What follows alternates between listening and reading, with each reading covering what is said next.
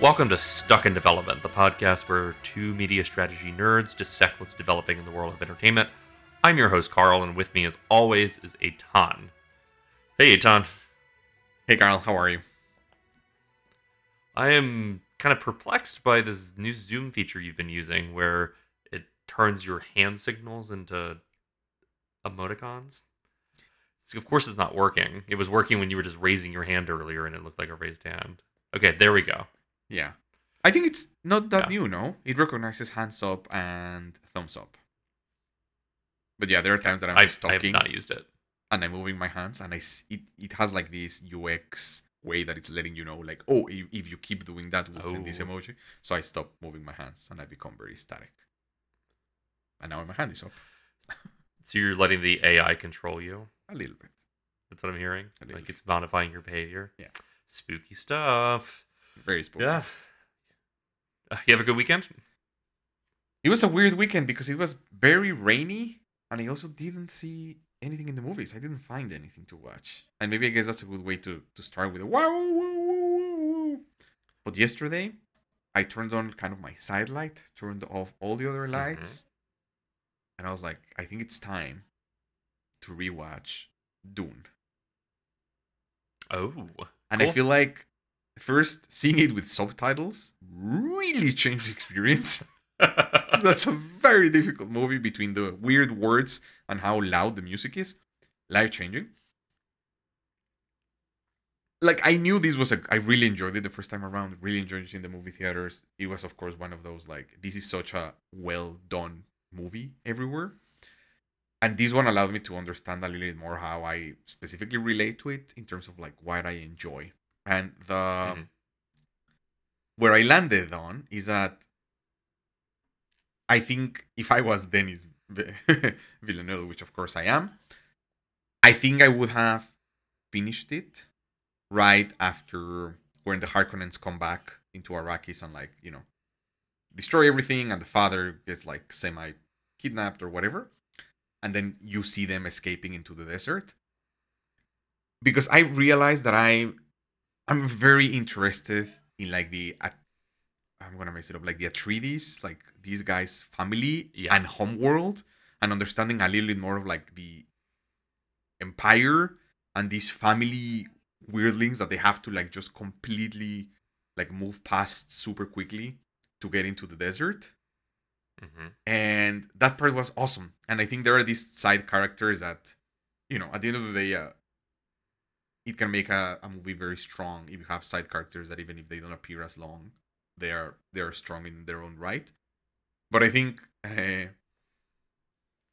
Josh Brolin's and Jason Momoa's characters are awesome. Like they're great, and they add depth to the main characters, and they have like a combined 7 minutes of screen. Yeah, it's shockingly two of the best performances that those two have given. Yeah. And in the film. Yeah. Yeah, and the desert part is just plagued with like set scenes that don't advance the plot. Like the whole scene where they go, so they first survive and they're outside, and then they get rescued by talking about ridiculous names, right? They all have like very advanced names: Harakis, Atreides, and then one guy is called Duncan Idaho. Duncan Idaho, yeah. Another one is Paul and Jessica. But they has this whole set where they go to like this ecological plant and whatever, and they stay after them, and then nothing happens, which is just like you were extending it for no reason, and we rushed the first part. So I completely get Dune, very complex, difficult to do, great choice. But again, this is coming from, I think, from my perspective, I would have really enjoyed it if it was a 2 and 15-minute hour movies about the Empire, the Harkonnens, the Atreides, getting to the world, understanding the right, all the crazy things that could happen. You have the first worm sequence is building, and then suddenly it's like almost the cliffhanger for the end is like the Empire. They betrayed them. They partnered with the Harakis or whatever, came back, killed everyone. Paul and the mother have to live into the desert, and it can end the same way that it ends, which is them walking in the deserts and looking back and being like, I don't know what's next. But I don't know. But really enjoyed it. Like, I was very glad I watched it. I think I'm gonna probably rewatch it every couple of months, especially in advance of the second one, because I really liked it. I still think Timothy Chalamet is the weakest part of it, but it's It, good. that sort of role is pretty much always a thankless role, I think, of being the hero. I mean, the classic Campbellian hero whose entire personality is being the hero. I think, especially, like, Sure. I think Daisy Ridley is one of the people who has done it the best just because she brings a lot of emotional depth to Ray. But contrast that with Mark Hamill in A New Hope, who is honestly pretty terrible. That's my perspective on that. Come at me. It's just, you have No. to, there has to be something to hook into that's interesting besides I am perfect chosen one, right? And I mean, it's a Yeah. shade of the Superman problem too. Just if they're just destined to win, then what's interesting? Knowing what I know about the back half of Dune, I think hopefully there's a room for some darkness and depth in Chalamet's performance and character, which I have seen him give in roles, so I'm excited to see that. You talking about the scene where they go to the lab and it's just kind of a random journey. That's interesting because I actually also watched a very long Denis Villeneuve movie again for the like fourth time this weekend or this week. Prisoners. Never seen Prisoners somehow. I know. I Oh, that's okay. a Rainy said. Uh, and you didn't watch Sicario, I guess, based on the I did conversation not. from last time. I watched Blade Runner Okay. 2049 because my mother-in-law Okay. was had stopped by for the evening and she wanted to watch a movie and she chose Blade Runner 2049, which I wasn't going to argue with, but that was a 3 hour Sure. commitment. I mean, she has seen it. She loves the first Blade Runner. She likes this one. Still stands as to me one of the absolute greatest Lego sequels that also isn't. It's certainly meta in how it approaches it, but it doesn't feel like something like The Last Jedi where it's a rejection of the franchise, but it also doesn't seem like a perfect cookie cutter boring recreation like a Top Gun Maverick at that Sure. form's best. It's really just like so much of Blade Runner 2049 is they like K and the LAPD uncovering the previous film, and then all these actors that are aware of Basically. the previous film trying to encroach upon it to close up some loose ends, which is such an interesting structure because it allows you to have your own emotional story. And something that struck me while watching it is so much of the film. I think a lot of the set pieces are designed to be things that Villeneuve is emotionally interested in as a filmmaker. And a lot of the things in Dune that feel tacked on are not emotional and just seem to be set pieces for the point of set pieces that aren't that interesting. So I think that is a weaker thing. I'm sure it's a lot easier to sell people watching a 3 hour Blade Runner sequel on being a little loose and weird with the story and just kind of focusing on the emotions than it is to try and create a massive blockbuster that is trying to adapt something unadaptable, right? Yeah. Admirable effort. I think the first Dune is great, though it's really half a movie. And I think your analysis of Yeah. where to end it pretty spot on. I don't see a reason why they couldn't do that last 10 minutes at the first 10 minutes of the next film or just kind of glide over it. Yeah. And like, don't get me wrong, that ecological part has the part of like, yeah, Duncan Idaho dies, sacrifices himself or whatever. But it's like there are so many moments. The emotional connection was created before. But now that you've mentioned this, I guess, I mean, I knew that was his last movie before making Dune, but after watching Dune and Blade Runner 2049, I think I watched it a couple of weeks ago for the first time, it almost feels like him testing what it would I take to agree. make Dune, right? So much of the beginning is very like hazy, all of those dark scenes and machines moving, and it feels like a lot of what would be my vision for Dune is probably in these types of things. Of course, a very different future, right? In Dune, there is this weird scene where there is like this crazy machine that travels faster than light, and they talk about bending time and space, but they don't have a way to protect themselves from the water, And it's like, God, Yeah. what is happening here? Like, how come this type of technology developed and not this other? Versus 2049, that is like a more traditional, you know, vision of what the 2500, whatever, I guess 2049, but what the world could look like in 100 years as opposed to millennia. But um, yeah, Dune 2 is supposed to be this December. I'm pretty sure I didn't. I chose Dune as winning Best Picture, right? As a I Return of the think so. King. Yeah, Yeah, let's see if it actually is yeah. coming out this year.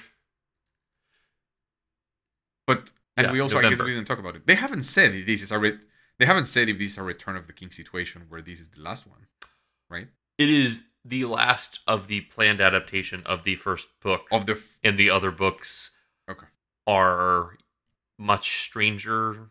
Paul, spoilers, becomes more or less a villain of the franchise after this one. So I think Warner was just trying to get a movie made of this film because nobody else has managed to crack it. Your point about Villeneuve using 2049 as a test run is interesting because I don't know about you, but I think of Villeneuve as a sci-fi director, even though the majority of his films are not sci-fi films. I think just yeah, he's just established such a clear design sensibility and such a clear, like, he has a very cold but emotional core to all of his sci-fi films in a way that is more effective than, say, Interstellar, a film I love for being overly melodramatic and really selling some stuff that gets me. But I think just Villeneuve is a much more effortless filmmaker when it comes to sci-fi than Nolan, the most effortful filmmaker currently working. So, yeah, that's an interesting observation. I'm excited to see the next one. I'm also more excited to see what he does next, and who knows what that'll be. yeah, yeah, because he's these three, you know, Arrival, Blade Runner 2049, and Dune as three straight movies have to be pretty up there in terms of like adapting three very different type of sci-fi, Yeah, very different type of sci-fi, wildly. right? In Arrival, you're taking a super short story that is focused on like language and translation and family and blowing it up to be a 2 hour thing versus Blade Runner, right? You mentioned the sequel and these type of things, and then taking Dune like the unadaptable, humongous legacy, complicated mixture of almost a medieval house, house versus house sci-fi, um, and doing all those three quite successfully. Of course, also being the writer and producer of Dune, but yeah, we don't know what he's doing after part two. We do not.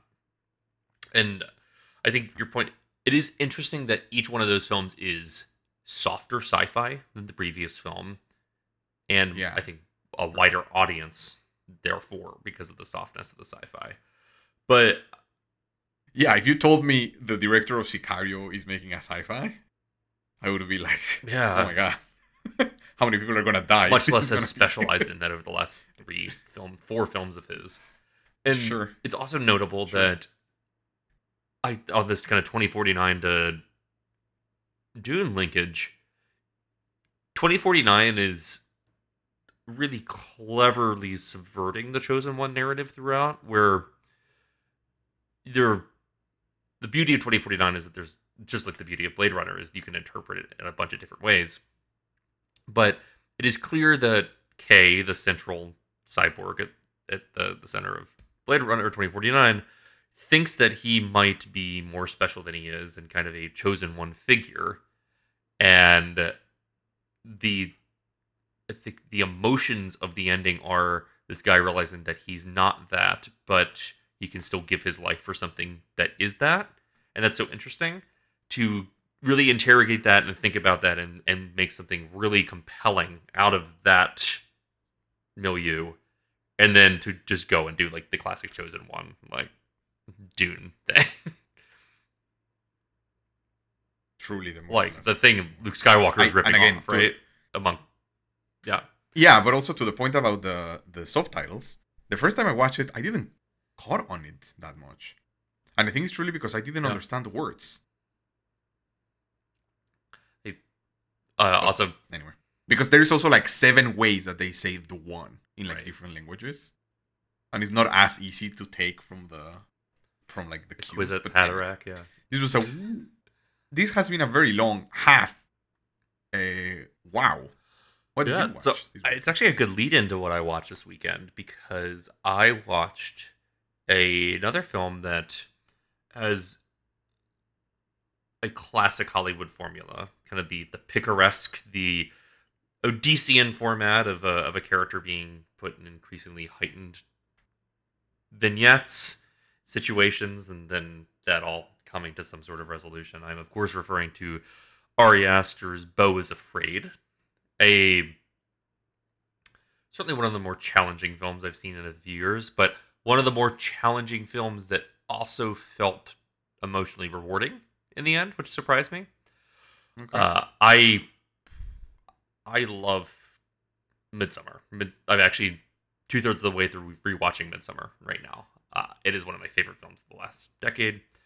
I think it is a masterful work that shows a lot of promise as a director. And Beau is Afraid is incredibly indulgent. It is often stressful, even more often challenging, but it did not shake me from the feeling that Ari Aster is like a PTA level generational talent. Like, just he has such an intuitive grasp of what to do and how to command tone. And every second of Beau is Afraid, I was exactly where I needed to be to make the emotions work. Even when things didn't make sense, ultimately they made enough emotional sense and there was a clear superstructure to the thing that really made all the heightened bullshit feel earned.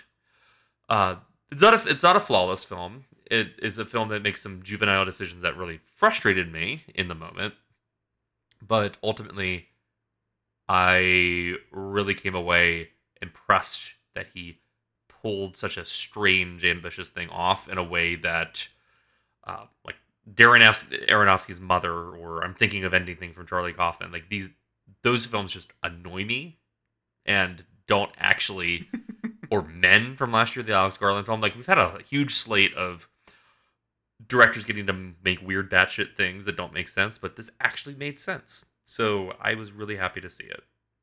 You should not see it. It is mm-hmm. not for you. Yeah, yeah. I think I was joking. Anything with the name Ari Aster attached to it, even if like 1 kilometer away, is likely out of my comfort zone. But this was also the first weekend that it went wide, Yes, it went right? wide.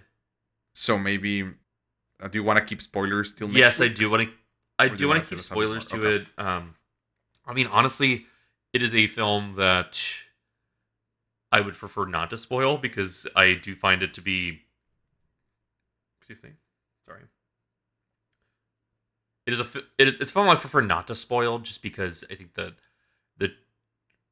what happens is rewarding enough on its own and genuinely shocking and comes out of nowhere. So yeah, but all that said, I was Perfect. impressed with the fact that it all made a certain amount of sense in the end. There's the strangest decision is that every single person in the film is a comedy or Broadway actor for the most part, except for Joaquin. Joaquin's playing it very straight. So like Shmigadun. Yeah, it feels like that. That's what you think. Is that where Ari Aster got his idea for this?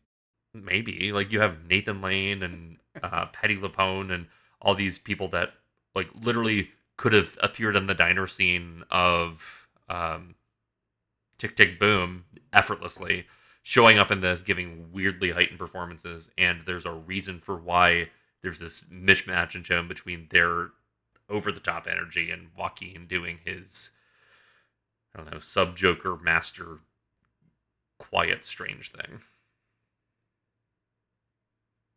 Yeah. This is yeah. Is this the only thing Joaquin is doing? Oh no, he did.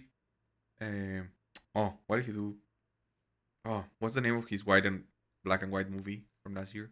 Oh, come on, the Mike Nominated. Mills film, which I've Yeah. not seen. I So need to he see. did. He did Did he do? Is it Joker? Come on, Boys Afraid, Joker 2, Sorry, Folie à Deux. Yes. Folie à Deux, and then Napoleon? Oh, No, yeah, sorry, Napoleon yeah, it's first. Napoleon. Yes, Napoleon and then Okay, Folie okay, à Deux. okay. That's Folie Yeah. à Deux. And Yeah, that's pretty good. I mean, he seems to be playing a normal person and Come On, Come On. What I know about Napoleon Bonaparte, he's not a normal person. To say the least. Something I'm very excited happened this weekend when you reached out to me and you told me that you had a friend staying over with you that was a subscriber to MoviePass. So I think you got a ton of exposure to MoviePass, to the latest iteration of MoviePass and what it is and what it isn't and how it works or doesn't work. I'm really curious to hear more about this. I was talking to a friend of the show, Lily Ramsey, one of Alex and I's closest friends, about we were going to go see Beau Was Afraid this weekend. She was in town for a little bit on Friday, and we were talking about her viewing habits. She used to be a Regal Unlimited loyalist because she lives in Knoxville, home of Regal Cinemas, and therefore home to like a dozen Regal Cinemas near the Knoxville metro. Funny story, the only Regal in Boston closed last week. Wow. Did that does not surprise me. I'm honestly shocked that they're still kicking because they have been teetering on the edge for a bit. So I was talking to her about it, and she actually mentioned that she'd been seeing fewer movies, and she actually switched over to MoviePass because it was cheaper and it fit her needs a little better. And my eyes lit up because I haven't met anybody with new MoviePass. Have you? No. Yeah. No. So I got her permission. I think you're gonna hear me asking for permission, but I'll play the recording of my field interview with her.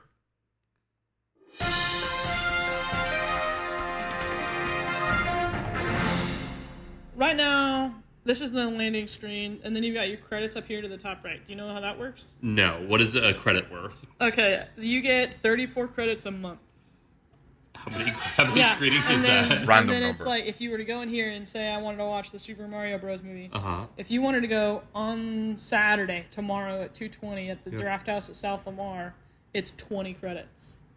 Okay, so Okay, you get... but then if I were to go on a Tuesday or something like that, it would only be like maybe 10 or 15 depending on the movie. Interesting. This is literally the exact same model as ClassPass, the workout class. I love Alex coming in from far away. Yeah. So it's like... So in order to see it during prime time tomorrow at an Alamo Draft House, I would have to spend more than half of the month's credits. Yeah, but again, remember, this ticket, this Regal Westgate Stadium, it's 30 credits. That ticket's probably $14. And I only pay $10 a month, right? Totally makes So sense. technically, you still save money on it. So what happens if you click on one?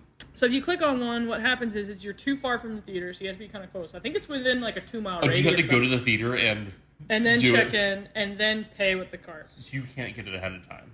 No, you can get it 2 hours ahead of time. Okay. But for an Alamo Draft House, like, these things sell out, like, a week in advance. Yeah, So. yeah. So for this one, if you were to go to the one on Mueller. Interesting. Yeah, okay. So it's And like, the old movie pass was like that, but you could go that day. So Super Mario, that's the Super Mario movie. Which one's been out the longest here? Air, probably. Okay, yeah. Maybe John Wick, but yeah. Here we go. Yeah, matinees are 10, prime times are 30. Okay. At a worse And theater. I've seen them as low as 10, and on average, if you go during the week, they're like 15 for the Regal downtown that I've been to. Okay. But yeah, it was a little weird, and it was easy to cancel and get the credits refunded. So like, I bought one too early, and I was like, Wow. shoot. And so then I just went in and I canceled it. They have And decent customer service now? No, it just happened automatically because I didn't ever use my card. Okay. Yeah, and then like, it was pretty straightforward. Like 2 hours before seemed pretty reasonable. Do you have your card with you? I bet I do. Yeah, here, let me go get my wallet. This is for the show. It's mobile reporting. Following Field journalist, Carl. The question is I might have taken it out after my last movie. So. Is it black now? Yeah. Wow. Is it metal? No. Of course not. Alright. Yeah, there it is. Wow. It just says MoviePass member on it. Beautiful. Yeah. And And then, It's funny. Incredible. yeah. So it's been valid through 126, which is like a regular card, Well, Yeah. I covered up the number on it. Thank you. I But- figured you can also grade it out. Yeah. I'm not going to post this anywhere except the audio, probably. Do you consent to that? Yeah. Thank you. Beautiful. Very legal. Yeah, thank you. Carl, this makes no sense. I mean, it makes a MoviePass level of sense. Who is this for?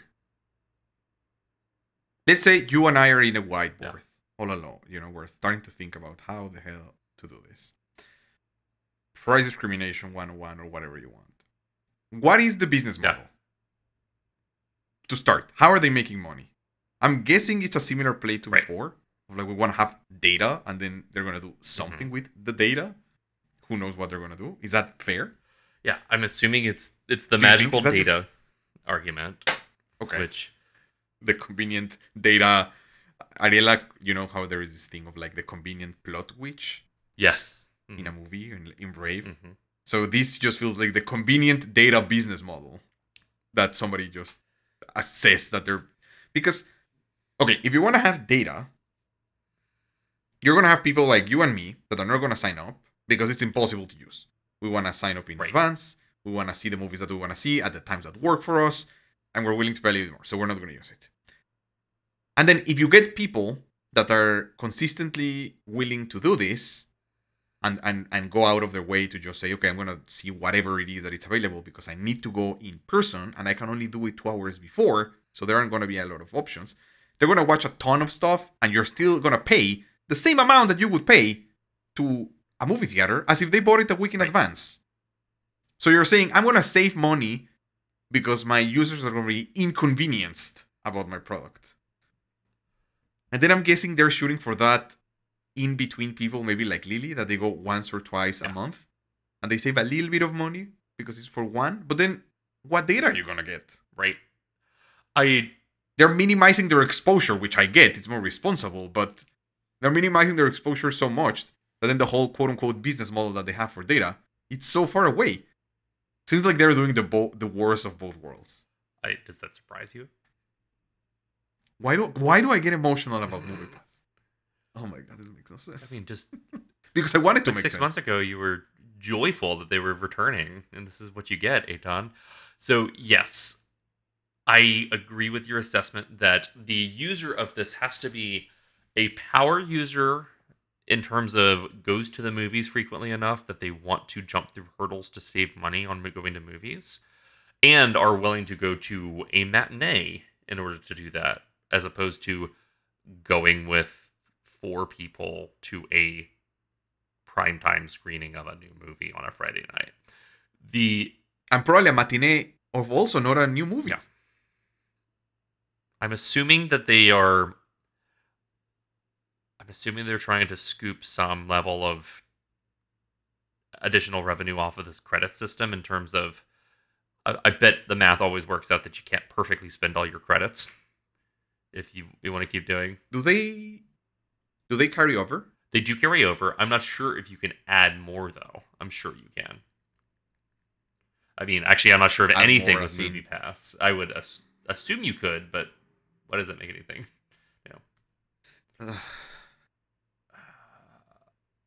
Because this credit, exactly to your point, I think you don't have to go all the way to make it free for all of just pay by credit, right? They could just say pay by credit. If you just want to pay for a matinee, just pay for 10 credits, go once, do this, that's $3, right? I'm making it up. You do want to bucket it somehow to have some sort of visibility or ability to estimate how the usage is going to look like. But at the same time, who are these power users? Is there an overlap of people that are willing to do the hoops that you were just talking about, but also take the inconvenience of having to go and having to do that to save? Let's say you're a power user that you're going 3 times a weekend, right? You go 12 times a month. Even if you're saying there is a frugal person that doesn't want to spend $24 on AMC, It's not even 24, right? Because the markets where MoviePass is available is like 19. Right. So to save $9, that's probably gas of having to go in person 2 hours before to do it and not staying. Yeah, I mean, it was when I had MoviePass back in the MoviePass days. It was kind of annoying enough to have to plan my schedule around going in person to pick up a ticket day of. For like, I would take the last. But it was also unlimited, right? Here there are credits. Exactly. It's even limited. If I told you, Carl, you're Carl, and for $10 you can watch 20 movies a month, it's like amazing. With this thing, Lily said the lowest she's seen it is 10, so it's max 3. I could see a world in which maybe a payments processor makes this work, right? In terms of they work with a theater chain to get to take less of a payments processing fee off the top, and they get to keep the rest, and that's how they make a margin on top of the ticket purchase, right? Like I could see something like that working in terms of scooping some financial like intermediary revenue out of a ticket purchase. But the way this stands now is you pay $10 to buy tickets that are at a minimum probably close to $10. You're having to pay your payment processor to have a debit card that is linked to a MoviePass system that is arbitrary and bespoke. You have to pay full price to the theater chains for the inventory because you don't have any deals in place, because also all these theater chains kind of hate what you did last time in terms of making the switch to a subscription model, even though it actually probably helped a lot in the pandemic. And they also don't trust your business to stay around because you couldn't hack it the last time with the exact same business model, except one that was a little bit more user friendly. Yeah, there's nothing to see here. That is so sad. Yeah, and I could see this. Okay, I could see this as an alternative to the Cinemark plan, where it's $10 a month and you get discounted tickets. But even then, sure. At the end of the day, if you were a person that sees a movie 2 or 3 times a month, the amount of hurdles you have to go through to see a normal movie at a normal time with this, not worth it. The thing is, I want to see it from their perspective. I want to give them all the benefit of the doubt. I don't understand why you force people to only do it 2 hours in advance and in person. What is the point of that? If they're already limited to 3 at most a month, what do they win as MoviePass? They don't because they want to hope that somebody growth. Yeah, exactly. I guess they want to inconvenience people to only go once or twice and not do it 3 times. Right. But again, if you're buying this, you're probably going to try to go at least 2 or 3. And then if you brought them down to 2, what is the point? You're not having revenue. Like that I would understand. If you say, listen, I still don't believe in the data revenue. But if you were to say, hey, it's 3 times, but you can get it whenever you want, you just spend the credits. Okay, fine. Yeah. That sounds fair. Yeah, so I still can only watch 1 prime time or 3 in terrible times. But oh man. Yeah, you're optimizing your data set to be for a really small subset of people that are aggressive deal seekers and also don't represent the majority of the population because they see a movie more than 2 or 3 times a year in a theater. Makes total sense. And yeah, and the movie theaters have a better way to do this, right? They have their $5 matinees or whatever. Exactly. Even if that's what you pay to them as AMC, as MoviePass, you're still not getting as good data as what AMC is gonna have. Where even if you say, MoviePass, I have data and I'm gonna sell it to whatever to identify people that are extreme. How do you say it? I liked it. Extreme value deal seekers. Yeah. Yeah, AMC is gonna have way more. Yeah. So you're losing money to not even have because the highest number of people. AMC is able to get this data even with people that don't end up like converting over to an A-list plan through their free Stubs membership or even just through email collection, right? Like this data is not a novel data set. Not only that, right? In the world of I work tangentially in the world of like audience and segment planning for segmentation. AMC is able to then split them between planners, quote unquote, that buy those $5 tickets in advance, and non-planners that buy it and have to go in person the day of. MoviePass can't do that. Right. I mean, they can pretend that they can, and I'm sure that they will, but you're right, they can't. The only way they could is if they would allow you to buy it in advance. That's even another data point that they're missing. No. So what I'm hearing you say is that you're not going to subscribe to MoviePass anytime soon.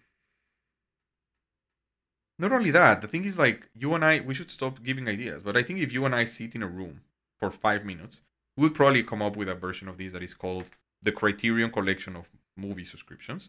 It's $40 a month. It's at most 4 tickets, and it's everywhere. Yeah. So it's like, sure, it's more expensive.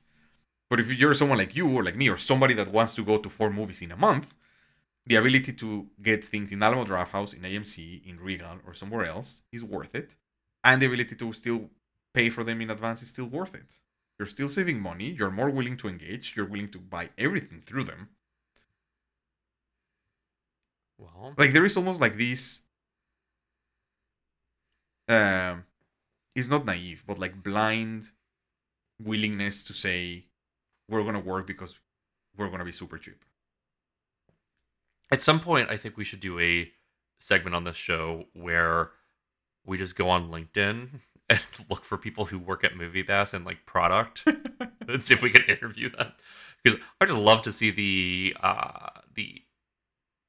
product manager folks that work at MoviePass. It's wild. It's crazy. It's crazy. Anything else on MoviePass before I have a stroke?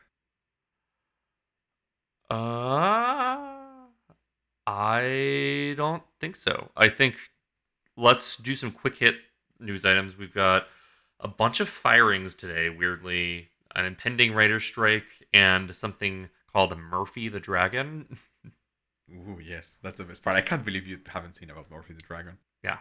But let's start with the firings. It's been an interesting day because it's gone all the way from Disney starting the second wave of their layoffs, thousands of people. Very different than Fox News firing Tucker Carlson all of a sudden and unexpectedly. Yeah. And also very differently than Jeff Shill leaving NBC Universal, the CEO of NBC Universal, because of a relationship with a woman in the company. But just a weird Monday in the media and entertainment industry. It is. I mean, I think the weirdest for me was seeing the whiplash of both Don Lemon and Tucker Carlson being let go by their networks for different things. Both for their own opinions on air. Lemon, I think, just put his foot in his mouth in a very stupid and dated way, whereas Carlson, there's been a lot of stuff coming out. But it's unclear about Tucker Carlson, right? Apparently the decision was made Friday after they had already settled. Like, it wasn't part of the settlement. But there was a lot of dirty laundry. Who knows? Airing the whole time from him. I don't know. I unfortunately think the American... I mean, unfortunately for the state of our democracy, fortunately in the case of... I really don't care if Tucker Carlson has a career. But I think the forces of the American right at this point have proven that people like Bill O'Reilly or Megyn Kelly that fall out of favor with the Fox News, DeSantis, Trump, conservative establishment, whatever, unfortunately are relegated to the sidelines of the conservative media world, as opposed to being people that are become your, I don't know, your Ben Shapiro's, your... Who's the Star Wars lady? Gina... Carallo? Yeah. I don't know. Yeah, one of them. Gina Carano. Those sorts of people. Like, these are people that dissent or disagree with the worst people. So therefore they are deplatformed by the worst people. So at the end of the day, Tucker Carlson, I don't know if he's going to land on his feet because I don't think there's like a huge audience of people that are sad Tucker Carlson's leaving that also aren't just eating the slop that Fox News is feeding them, right? But it's an interesting thing to observe. Yeah. Did you see the meme where the new 8 o'clock anchor is gonna be the Logan's assistant from Succession Oh, funny. No, I have not. at 8 p.m. Also, a Um, LinkedIn update for you. The VP of product at MoviePass. There was a Freudian slip of my old company there. yeah. Of MoviePass is the original VP of product at MoviePass from It's an 2012 through original, I guess. 2017.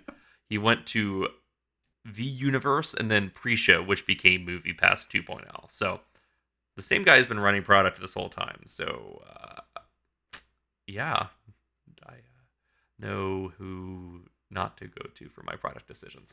Okay. Yeah, this the firing slate is so fascinating. Let's talk about this Jeff Shell one for a second because it's studio head misconduct with a female employee, something that's very unfortunately stock and trade firing in terms of the modern media landscape. But I do want to talk about the implications it has on things like the Hulu deal or Peacock. This guy has been steering the ship for, let's see, how long has he been the CEO? He joined in 2015. He's been the CEO since 2020. Okay. So yeah, I Yeah, I mean, for me, those two ones are great. The two that you mentioned. For me, the first one that came to mind is that NBC Universal is one of those that it's always, well, not always.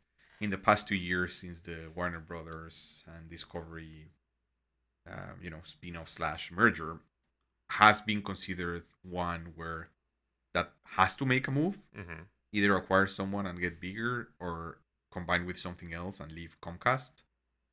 The three usually mentioned, of course, being Warner Brothers Discovery, NBC Universal, and Viacom CBS. And the Hulu part of it is interesting. Like, I think when we've talked about these things, we've always said that the two ones that don't make sense together are Viacom and NBC because both of those have broadcast, while Warner Brothers Discovery doesn't. So Warner Brothers Discovery with either NBC or Viacom Mhm. probably sounds and smells a little bit easier. Uh,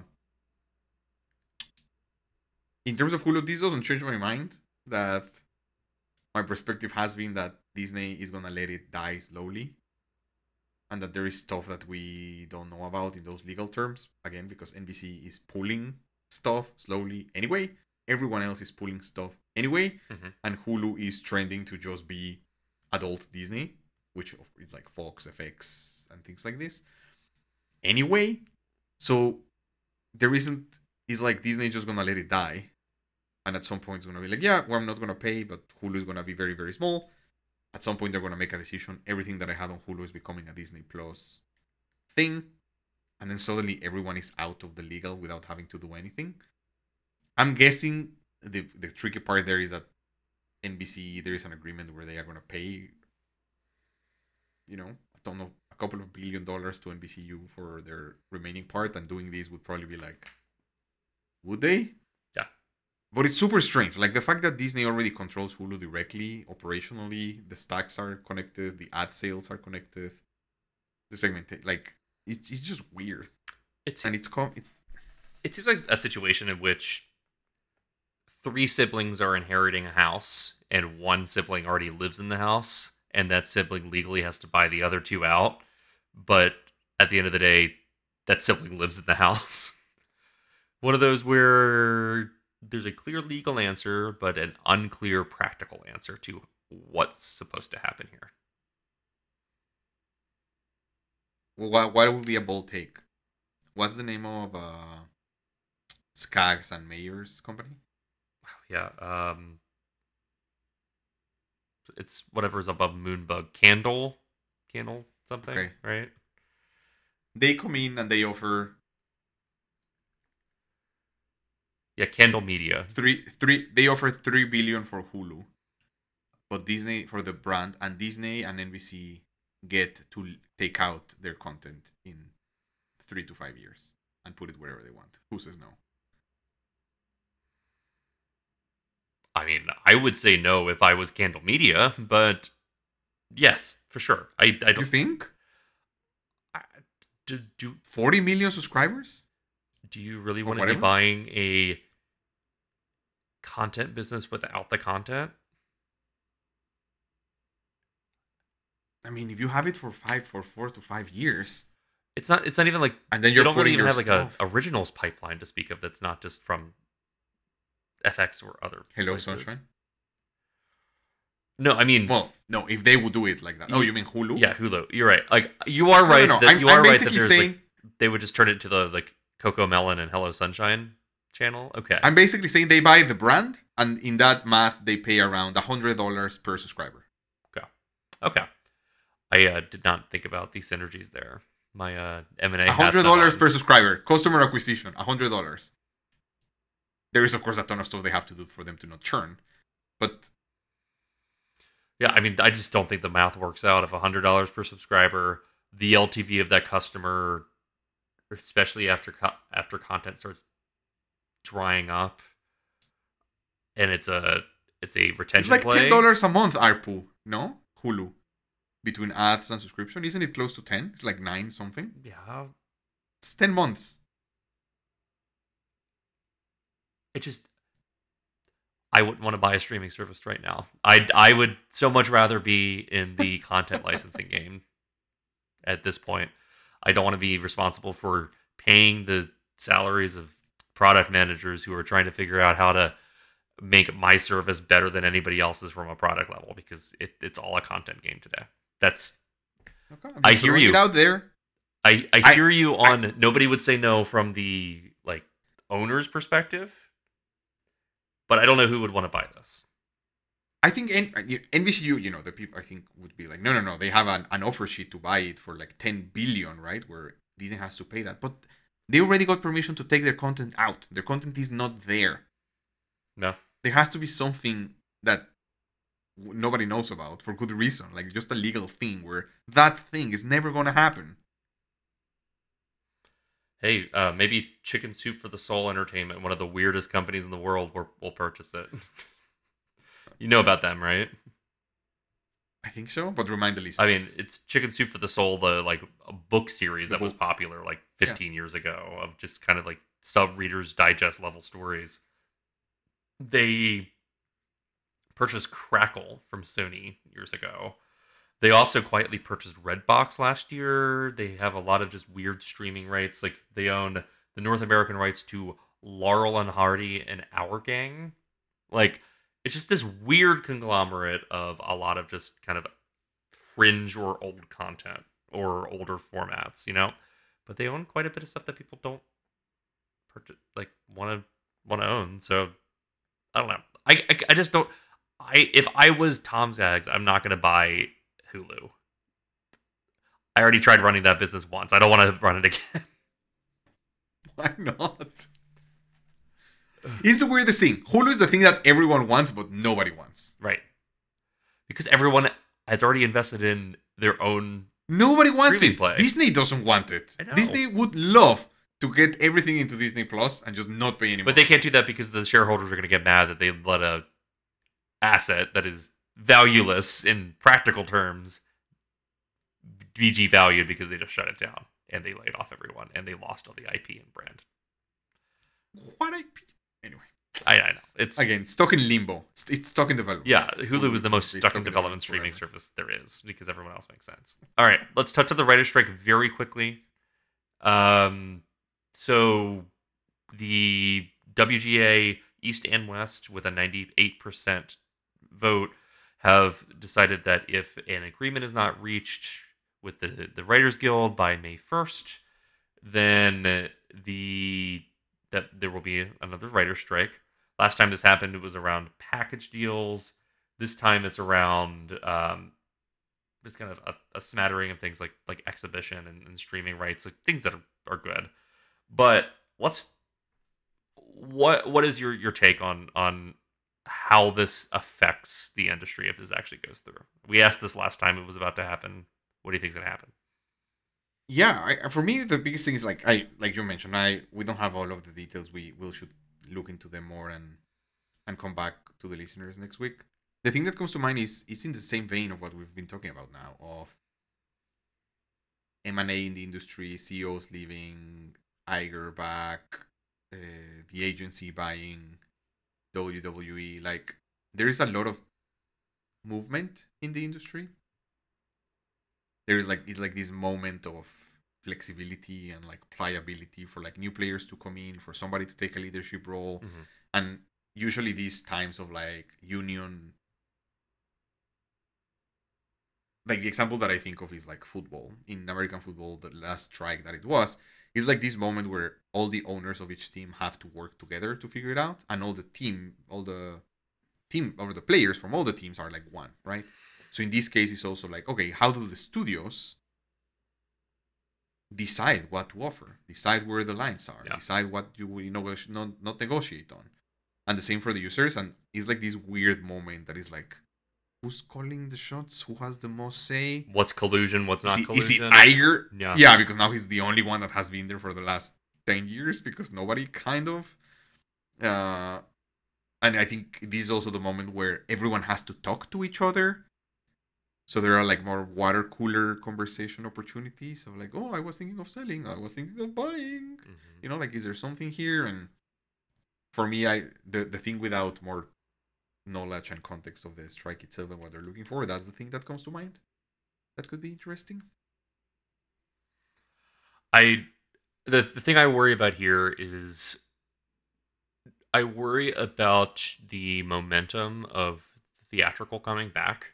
I don't think the streaming economy will necessarily take a hit because, as much as I just talked about how content is king and you need to have good content and that's what drives a good streaming service, there's so much bad content out there, and one streaming services will still be able to churn out unscripted content at a rate that they were previously, and that's not going to be affected. And more scripted shows, that'll take a hit. I think HBO Max would certainly take a hit if it wasn't merging with an unscripted platform. So maybe that's a blessing in disguise. But I really worry about theatrical, where there's a longer lead time. This means that there's going to be a lot less inventory this time, starting this time next year, really pushing through the fall. It also seems like a lot of the big blockbusters that have been stuck in development since 2020 are finally landing, like Killers of the Flower Moon. So I think that just kills a lot of momentum in the super premium theatrical space. Mm-hmm. And I mean, it also means that a lot of people don't get to work for months and months, which is not good. So curious to see how this develops. I do want to dig more into what's actually driving this, and if a strike happens, we will be covering it every week until it closes. Yeah. Hopefully good outcomes. Um, you want to do an AUA real quick? You want to ask me what Murphy? Yeah, who the hell is Murphy the The Dragon? dragon That's is? my AUA for you. So my understanding is that Murphy is the way that the cast members in Disneyland called the Maleficent Dragon of Fantasmic. Okay. So not the Maleficent Dragon of the parade. They both breathe fire though. Okay. So I opened TikTok yesterday, Sunday night, and what I see is a Disney dragon completely covered in flames and ablaze. And I was like, when does this happen? Is it like an old thing? Yesterday night, the Maleficent Dragon from Fantasmic in Disneyland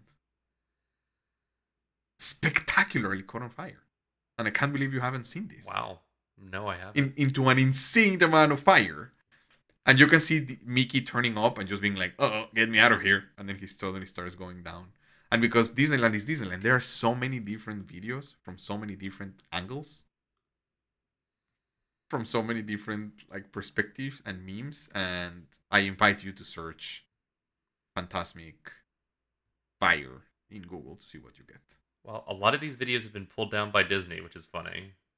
What? Yeah, like lots of Oh my TikTok God, links I and mean- dead. Yeah. Annoying.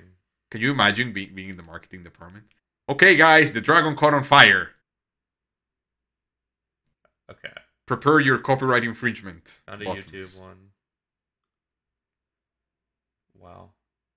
Does it- But a couple of seconds in, it's Amazing. like it's completely on fire. Yeah, it's clearly not it's clearly not intentional. No. Of course, it's not intentional. Yeah. Wow. No, but wait. Yeah, are you to the part where he's like, Dripping fire? no, wait. Go forward a little bit. It feels like it's made of flammable material Yeah. in how it catches on Yeah, fire. I just saw it kind of explode. Oh. Yep. Okay. I thought it was going to be content I could talk to you about. I'm surprised. Well, that said, it looks like everyone got out of there just okay. Sorry to disappoint you that I was There not is on there is Disney a Talk. there is a water thing between them and the people. That's true. In good news for our potential trip, I don't know if we would watch Fantasmic, but the Disney World Dragon doesn't use the same fire mechanism, so they didn't halt that. All the ones in all the parks that use the same mechanism are on pause until they figure out what happened. But the Walt Disney World one doesn't. All right. Follow up AUA for you. What Disney structure would be the most traumatic for you to witness lit on fire? Oh, that's a good question. I guess they could do it with Splash Mountain now that they're retheming it. Just start from scratch. I mean, you know that that's the one with the most nostalgia for me. Yeah.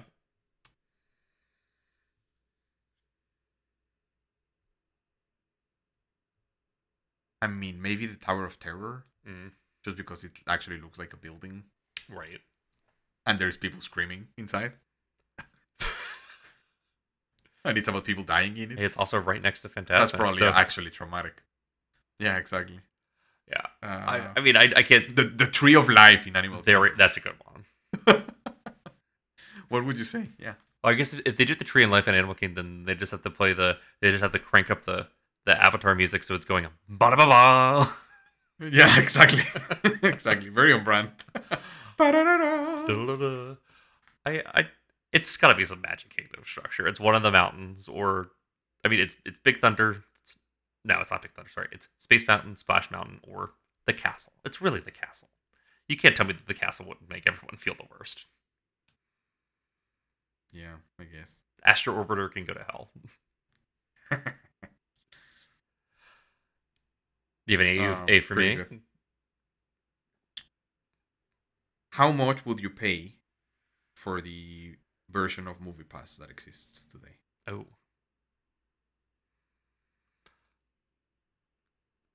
So, interesting question.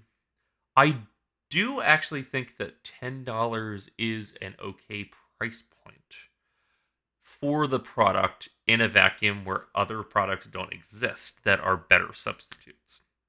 Carl, how much would you pay? I would pay $0 for it. Okay, fantastic. I would pay $2. Yeah. I guess I might pay a nominal fee in order to do that, right? I do think it's an appropriate priced product for what it is, even though there's no way it can be successful. So, yeah, I guess if we're trying to price it, then yeah, you price it at the bare minimum so you get more subscribers, but then they have the operational issues that they had before and it all falls apart faster.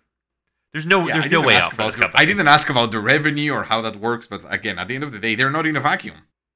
They need to get users that are not paying for what we pay. I'm getting emotional again. This is going to be great. We should leave before I now get a heart attack. Yes, we don't need to get mad or sad at the end of episodes. We talked about that last week. I need to do my affirmations. Let's do some affirmations. Let's do some breathing. While we're doing that, thank you everyone for listening. Please remember to rate, review, and subscribe. And we'll catch you next week. Later. Actually, we might not catch you next week. That is stuck in development currently. But we will catch you within the next 2 weeks. Bye, guys.